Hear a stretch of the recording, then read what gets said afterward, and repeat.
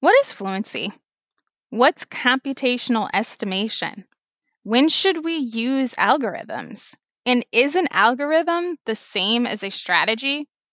Previous episodes have given us a shared background to begin to answer these questions, and today's guests help us further explore the answers. We know that fluency is about more than just accuracy. It's about being able to make good choices, about being able to become a critical thinker. And this episode helps us reflect on how to move this theory into practice, to think about the when, why, and how of fluency, and to help us adopt strategies that we can then use to empower children to become decision makers. Welcome to the Kids Math Talk podcast, where in each episode we give parents and educators practical tips and insights that will deepen mathematical understanding while also encouraging the conversation about math to remain active and positive. I'm your host, Desiree Harrison, elementary math coach and Kids Math Talk founder. Today on the podcast, we have the authors of Figuring Out Fluency in Mathematics, Teaching and Learning, Moving Beyond Basic Facts and Memorization, grades K through 8. So welcome to the podcast. Hi, it's great to be on Kids Math Talk. This is Jennifer Bay Williams, and I'm a professor at the University of Louisville. And hi, I'm John San Giovanni. I'll echo that. It is great to be here today. I am a coordinator of mathematics in Howard County, Maryland, about halfway between Baltimore and Washington, D.C. All right. Thank you both so much for being here today. And so this book is relatively new. So it's August right now when we're recording this. I've had this book coil bound, and then you can see I have tabs everywhere because I didn't want the spine to wear out because I was flipping back and moving through it so much, because I just have to say this is so well done. And I just feel like everybody needs to read this book. Educators, parents, administrators. It's just so well done and so accessible. It's not jargony, but you give us the language that we need at the same time, which is a delicate balance, but you all pull it off. So there's so much that I want to ask you to give some insights and to give our listeners a little bit about what this book is all about. And so I just want to talk about the beginning, because you start us off from the beginning really strong and you give the reader a real purpose for the book. And so you have the title that gives us the purpose, and then the title of the first chapter. What does fluency really mean, and why does it matter? And you will also talk about that math education field hasn't always done the best job of defining fluency. And on the podcast, I talk a lot about how definitions are so important, and so that we have a shared background and understanding. And I completely agree that this definition is very fuzzy, and we have to move away from everything just being about theory and to move toward relatable conversations. So when educators are talking with parents and other community members, what are some talking points that we should use as we answer these questions of what is fluency and why does it matter? So with the relatable information about fluency, I think begins with connecting it to literacy and thinking about what it means to be fluent just in your language. So, I'm a fluent English speaker and I am a not fluent Spanish speaker. So in English, if you say something, Desiree, right now, I could probably think of 4 other ways I could communicate the very same thought or very similar thought. But in Spanish, I probably have one way if I'm lucky. And to me, this is what we do with the math fluency, is that we give students maybe one way if they can remember it, instead of giving them, a collection of ideas that allow them to choose how they want to, do their math problem. So I think that connecting to fluency as we see it out there in everyday world and relating that to math is a good start. John, what would you say? Yeah, I think that's really, that's a great point, Jenny. I think, when I work with parents and try to communicate with them, I try to boil it down to something they're really familiar with. And, I think about something I think we wrote about in the book, and that's an activity about driving home and talking with a parent about, do you drive home from work, the same way? What are those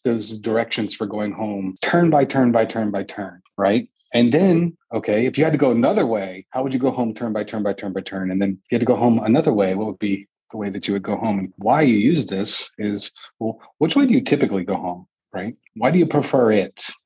When do you use alternatives? Why do you use alternatives? And that you're comfortable in going home in a lot of different ways. And though you have a preferred strategy or approach to getting home, and one maybe your spouse thinks is the wrong way, that's fine, right? This notion that you're armed with different ways to get there and you choose the ones that are most appropriate for the situation. And that's what it means to be a fluent driver, for lack of a better word. I share that example because, again, often parents are like, oh, families can wrap their heads around that and transfer that to language, as Jenny explains, which is an awesome example, or to computational fluency, like we talk about. Yeah. And I would just add one thing. I think, these, what's familiar to families, the fluency with language, and then metaphors and other things like driving are really important. But also, I think having just math examples. So like, I'll just use money because it's the most common time that we encounter. And if you think about like, Desiree, you have $42 and you just spent $39. How much money do you have left? And then you have another scenario, like you have $142 and you just spent $37. How much money do you have left? Well, in those two scenarios, the first one, you're going to think about differently. You probably right off the bat said, yeah, I got $3. In the second one, you're like, wait a minute, give me some think time. Please don't ask me that right now, because they're just different. It connects to John's metaphor of the driving. Like, when are you going to use a particular method? When are you maybe going to go to a calculator? And when are you going to use, a strategy? We talk a lot, I'm getting ahead of myself, but there's a lot of strategies in the book. So which strategies will fit those two scenarios? And I think that having the math then connected to these things give parents and teachers and leaders a chance to recognize that in real life, we need our fluency, our math fluency.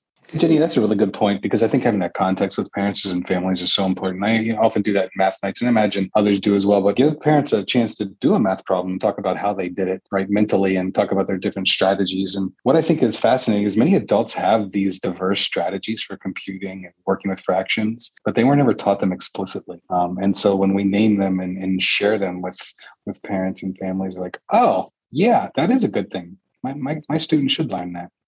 Fluency is not the same thing as mastery, because fluency is not about getting something down. It's about being able to reason and pick efficient choices. So it's about decision making. So it is true that it's about strategy selection. So is fluency about basic facts? Well, yes, it is, but not only about basic facts.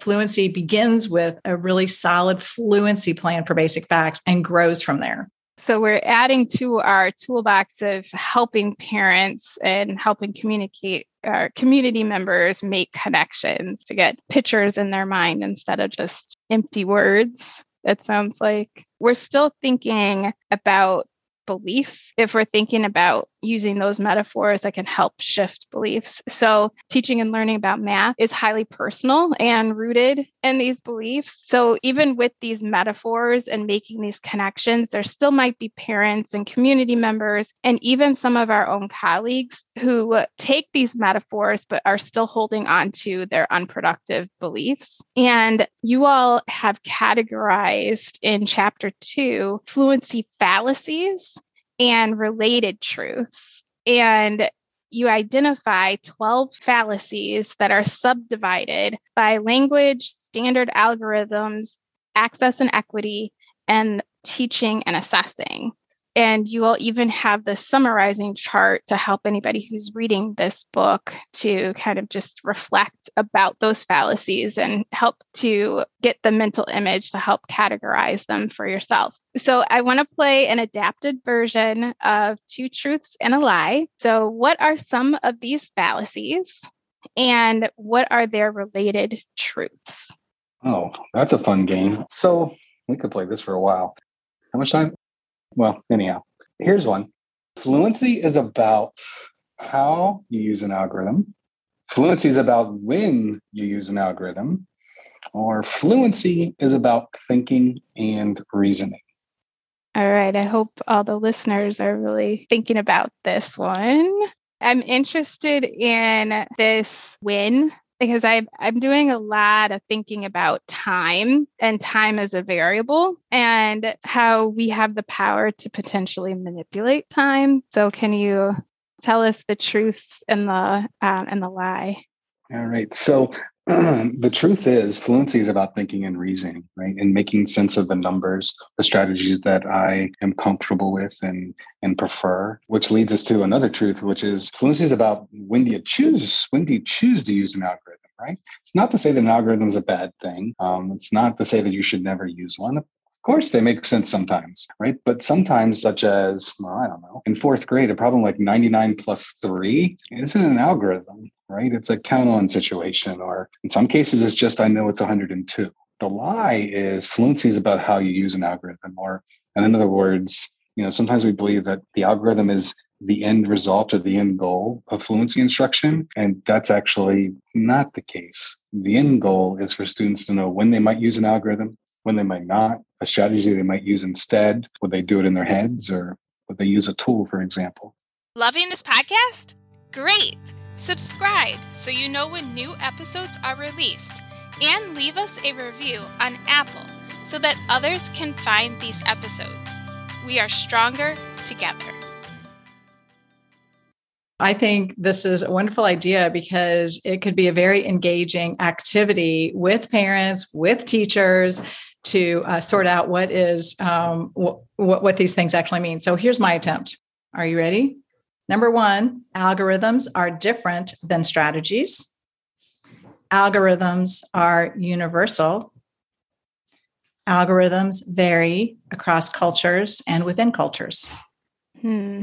So this idea of universal is what I am drawn to first, because the movie Mean Girls, and how the main character was like a math person, quote unquote math person, because she said it's the same in every language and it's meaning universal. So I'm drawn to that idea as potentially not something true. So let us know. What do you okay. That's correct. Algorithms are not universal. Notations are not universal for how people notate the algorithms. And we need to be sensitive to the fact that they do vary across countries, and there's an opportunity to actually develop some number sense and understanding how different countries solve, like addition problems differently. Thank you both for playing that game. So I appreciate that.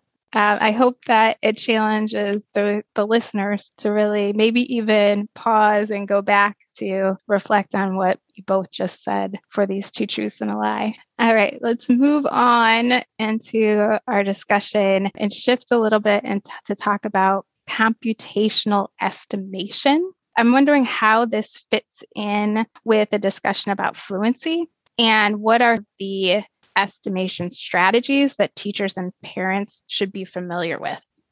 To me, estimation starts with purpose. It's implied if you're estimating that it's not supposed to take a long time. So with estimation, if we're being purposeful, we're thinking, all right, we want to be able to come up with a quick idea of what an answer is. And then also, just like with regular fluency, there isn't a set way to do that estimate. So we need the same flexibility with regular computation. We need that flexibility with estimation, because there are different ways. And so going back to that first thing, you don't want to pick a way where you're going to get bogged down. You want to pick a way that's going to get you to a reasonable quantity in a very short amount of time. Yeah, Jenny, I think that's right on the money. I think it plays such a critical role. It helps as, I think you were referring to, as I'm working through a strategy or through a problem, is this unfolding reasonably, or am I way off and I need to adjust what I'm doing, right? I mean, of course, at the end of the process, it helps one determine if that solution is reasonable. But when we think about estimation in general, this is my personal passion. Jenny and I, we talked about estimation so many times. I think we need to do a better job with estimation on a daily basis, from not just estimating quantity, but asking students to estimate the results of their work before they dive in, so to speak. I think as teachers, we need to do some work expanding our estimation practices. Rounding has emerged as yet another procedure in some cases.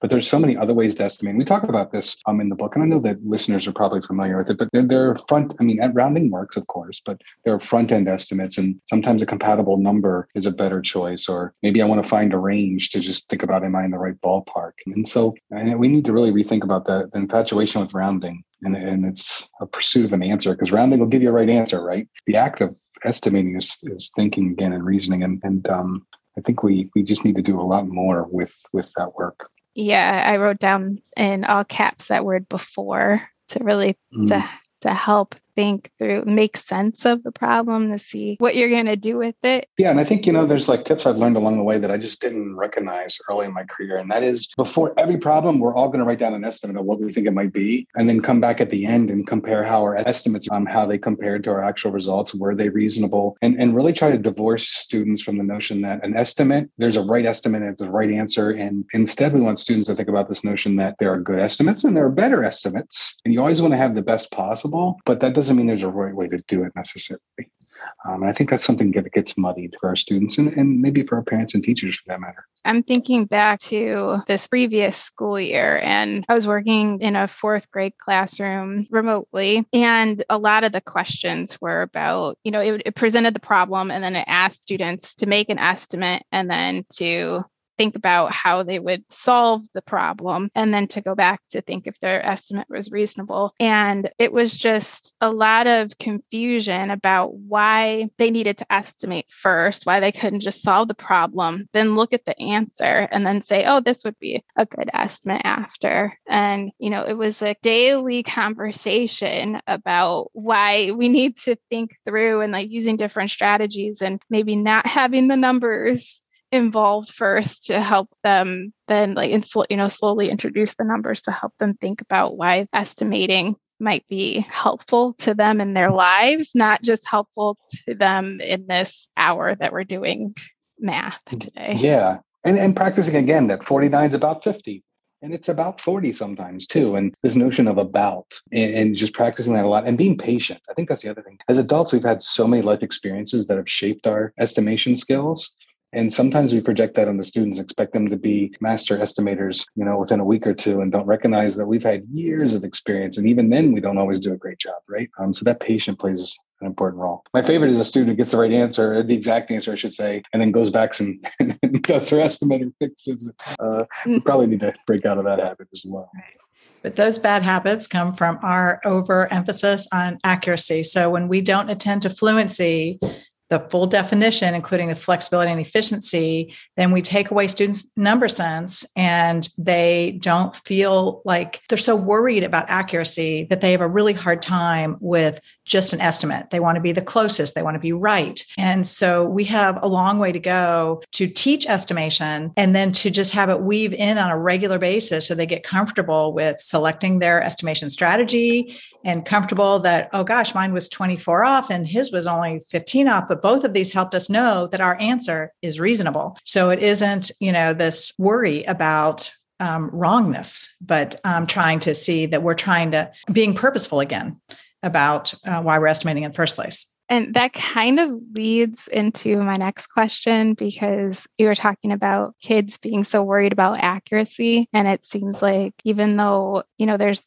lots of research about a more robust definition of fluency, it seems like a lot of teachers are still attached to this idea of accuracy and reinforcing what you're just saying. So as teachers are shifting their definitions and beliefs about fluency in mathematics, you all provide, so it's on page 77 in your book, you have suggestions of behaviors to avoid when developing strategic competence. You have 5 there, but one I'd like to explore is number 3 that says, do not require students to show all of their work.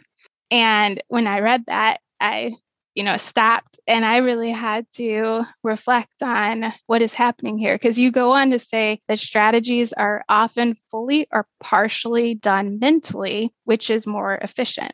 And so I thought again about, okay, what language am I using with students and when I'm talking with teachers about student work? And because we say a lot, I know I say a lot, like, show your thinking. And I know some teachers say show your work, but then children often get points taken off if they're not showing every single step that a teacher thinks should be a part of this example, or that if they're using some curriculum guidance, that if a kid isn't using every single thing that's a part of that, then they might not get full credit. So talk to us about the impact that, I guess, in a sense, forcing students to show every single step might have on them, and how we can help shift beliefs about this behavior?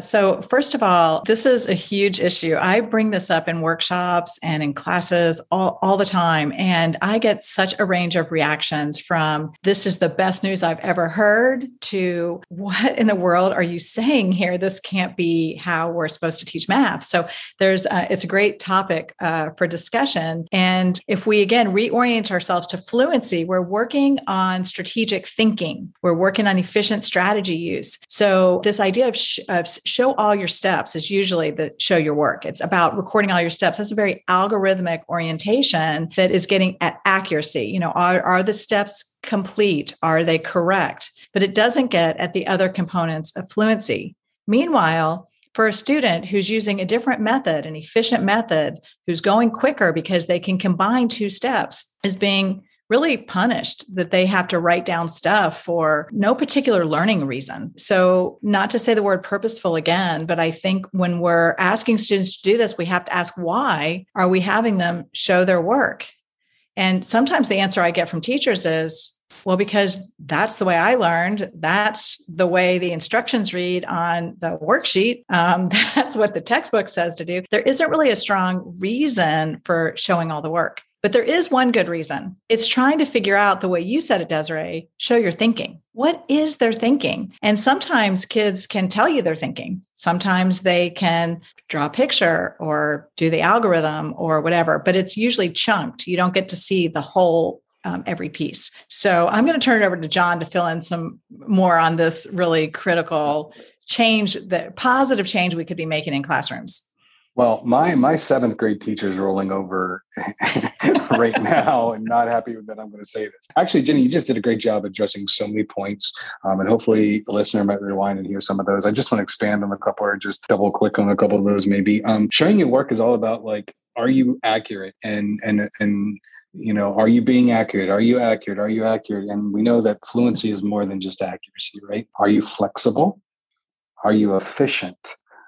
I'm a big believer in mental mathematics and the power of thinking. And I guess my point is that writing your steps down contradicts the idea of we want our students to be mental mathematicians. In fact, teachers just said they just can't do math in their head. And I'm like, well, no kidding. They're always forced to do it on paper. And asking a fifth grader to do certain things on paper that we actually want them to be able to think about mentally, or certain steps that they should be able to just combine and move on from quickly. It might not be right, but mentally shouldn't require work on the paper. I know there's this idea I need to see their thinking, and I agree with that. But there's also this mindset, well, I need to see what they did wrong so I can fix it. And that kind of sends the message that they're going to do something wrong. And I don't know how I feel about that. I do know how I feel about that. I just won't get into it right now.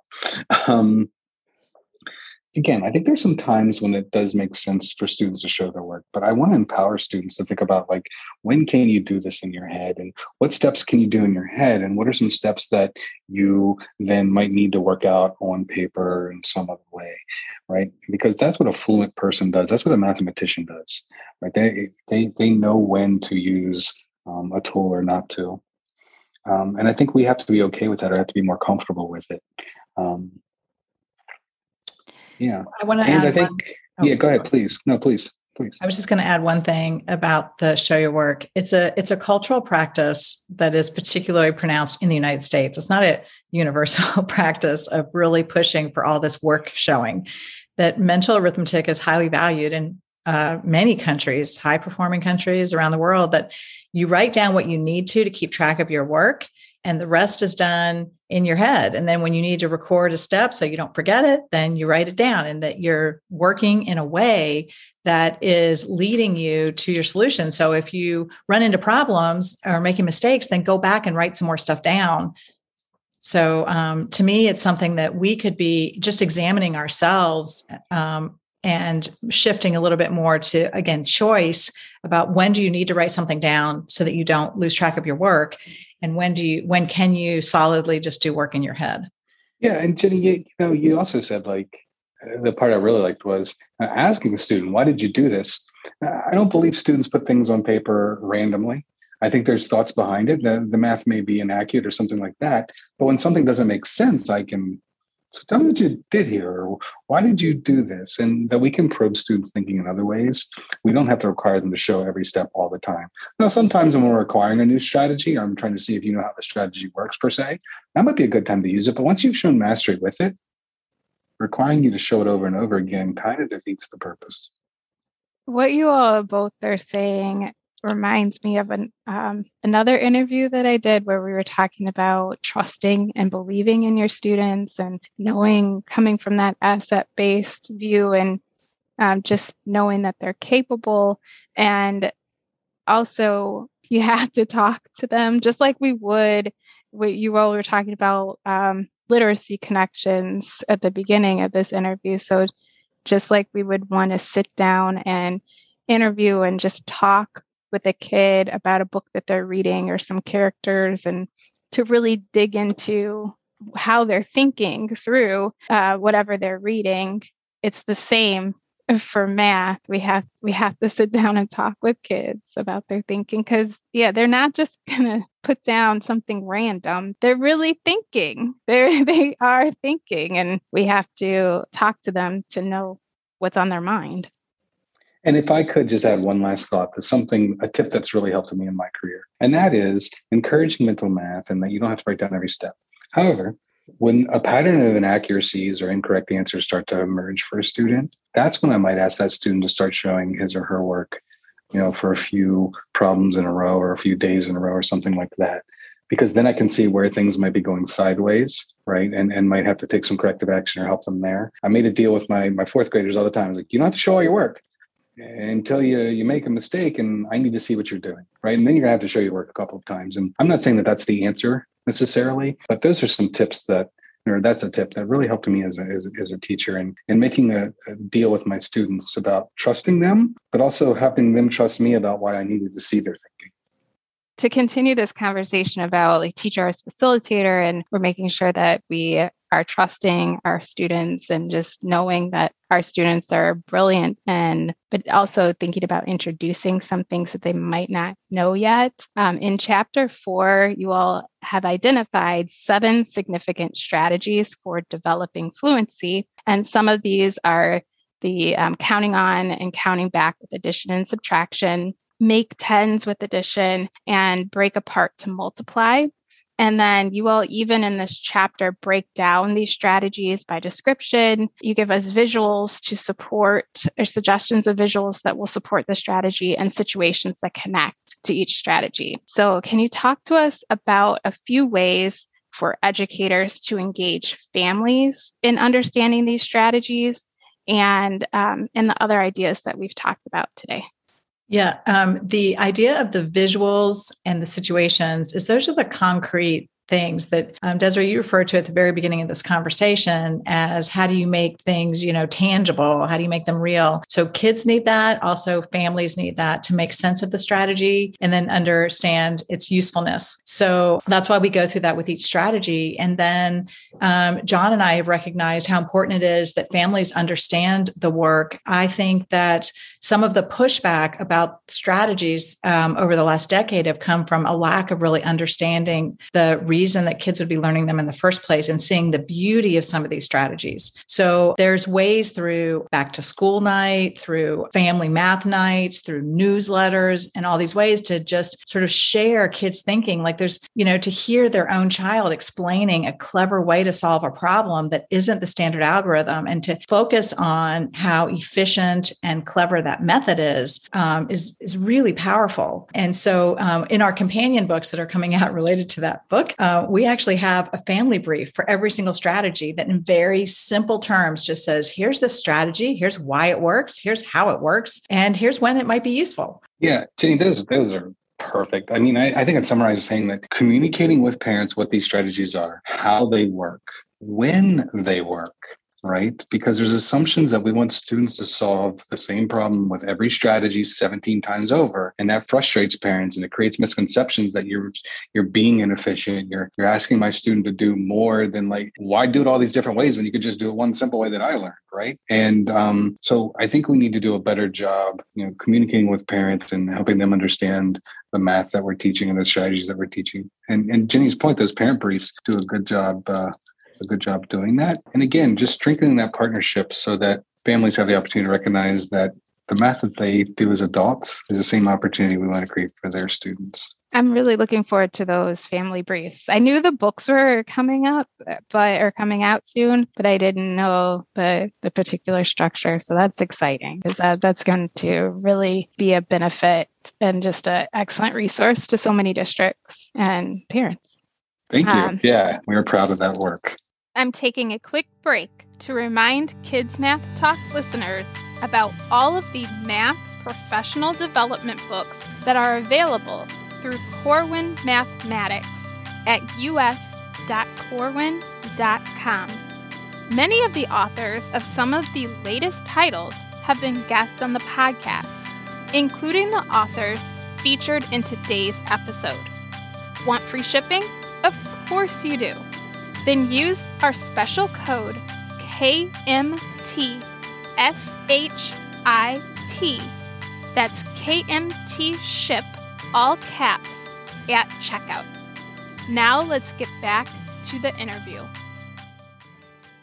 I have so many other questions that I could ask that are floating in my mind right now, but I will end with this last question. I just want to make sure that anyone who's listening just hears from you all a little bit about how we should be approaching the assessment of fluency. And I know you've spoken to it a little bit, but what are 3 key pieces to know? I don't know that I could even boil it down to 3. But I mean, I think in all my conversations with Jenny and learning from her and sharing ideas and hearing her ideas, that assessing fluency is so much more than just, did you get the right answer? Not to say that the right answer doesn't matter, because it does. But as we're we're trying to help students learn and grow, we need to be able to look at how are they working efficiently and flexibly, and are they reasonable, and do they change strategies? So we need to assess beyond just a paper and pencil approach. I mean, that's one thing that I would say. There's some others, but Jenny, I took the first swipe. What's something you might add to it? Yeah, if I was going to say just one thing to listeners, I'd say try something that assesses flexibility or efficiency. Efficiency not being how fast kids are.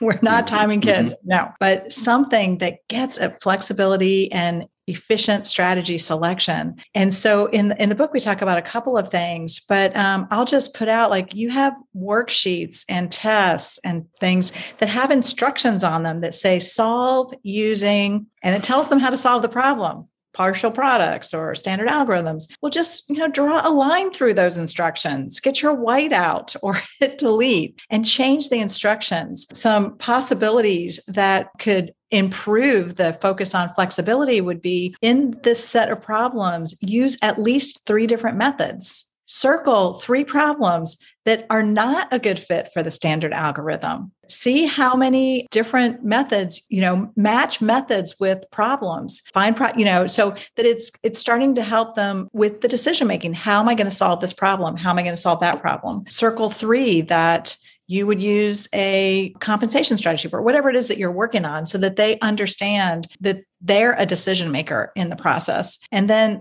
there's only so much you can get in a written piece, because you don't know, like, if they sat and thought, oh, yeah, I'm going to try this strategy. Okay, that didn't work. I'm going to try this other strategy. Those things happen live.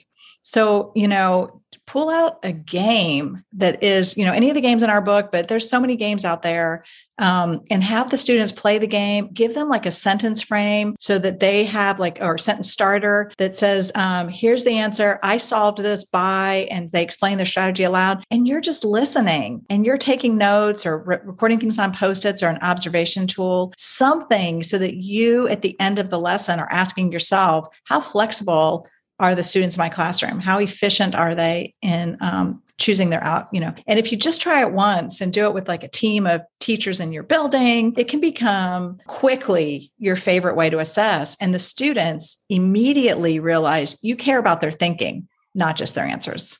It's very powerful. I feel like you looked at my answers before you started talking.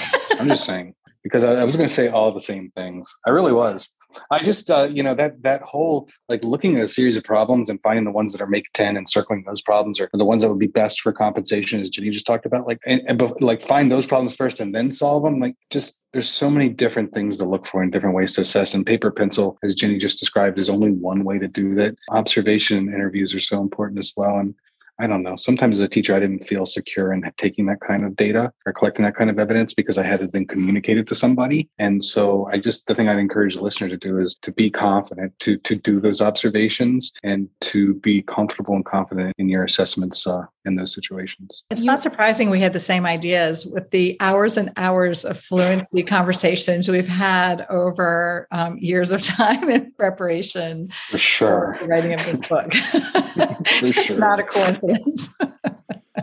And yeah, you all give so many suggestions of activities and reflective questions and just the stop and reflects and all the big ideas of how you're going to adapt, or eliminate practices. I want to thank you all for being on this podcast with me and for talking about figuring out fluency in mathematics. Thank you, Desiree. And, you said there's a lot in the book. My suggestion is take something, that's what sort of we say in the final chapter is, identify something so that we can make progress to really have every student fluent. You don't need to do everything, but do something. And we're so happy that it's been well received. We really feel like students real fluency can make a difference in who they are, how they feel about themselves as a doer of math. So it's really important that we make progress in this area.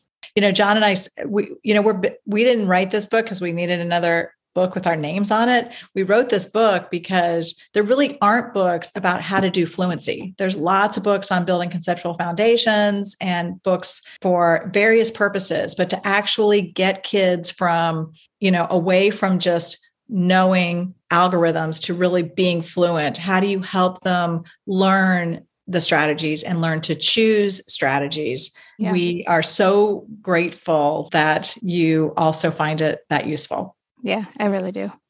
And just, the admiration is right back at you. Your work advocating for math and this podcast, your work with NCTM and your new book as well. Admire your work. So thank you for what you're doing as well. Thanks. That means a lot. Thank you.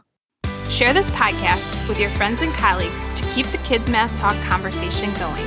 You can always tweet me with questions or comments using the handle @KidsMathTalk. You can also head to my website, kidsmathtalk.com/podcast, for previous episodes of this podcast. And join us next week for another episode of the Kids Math Talk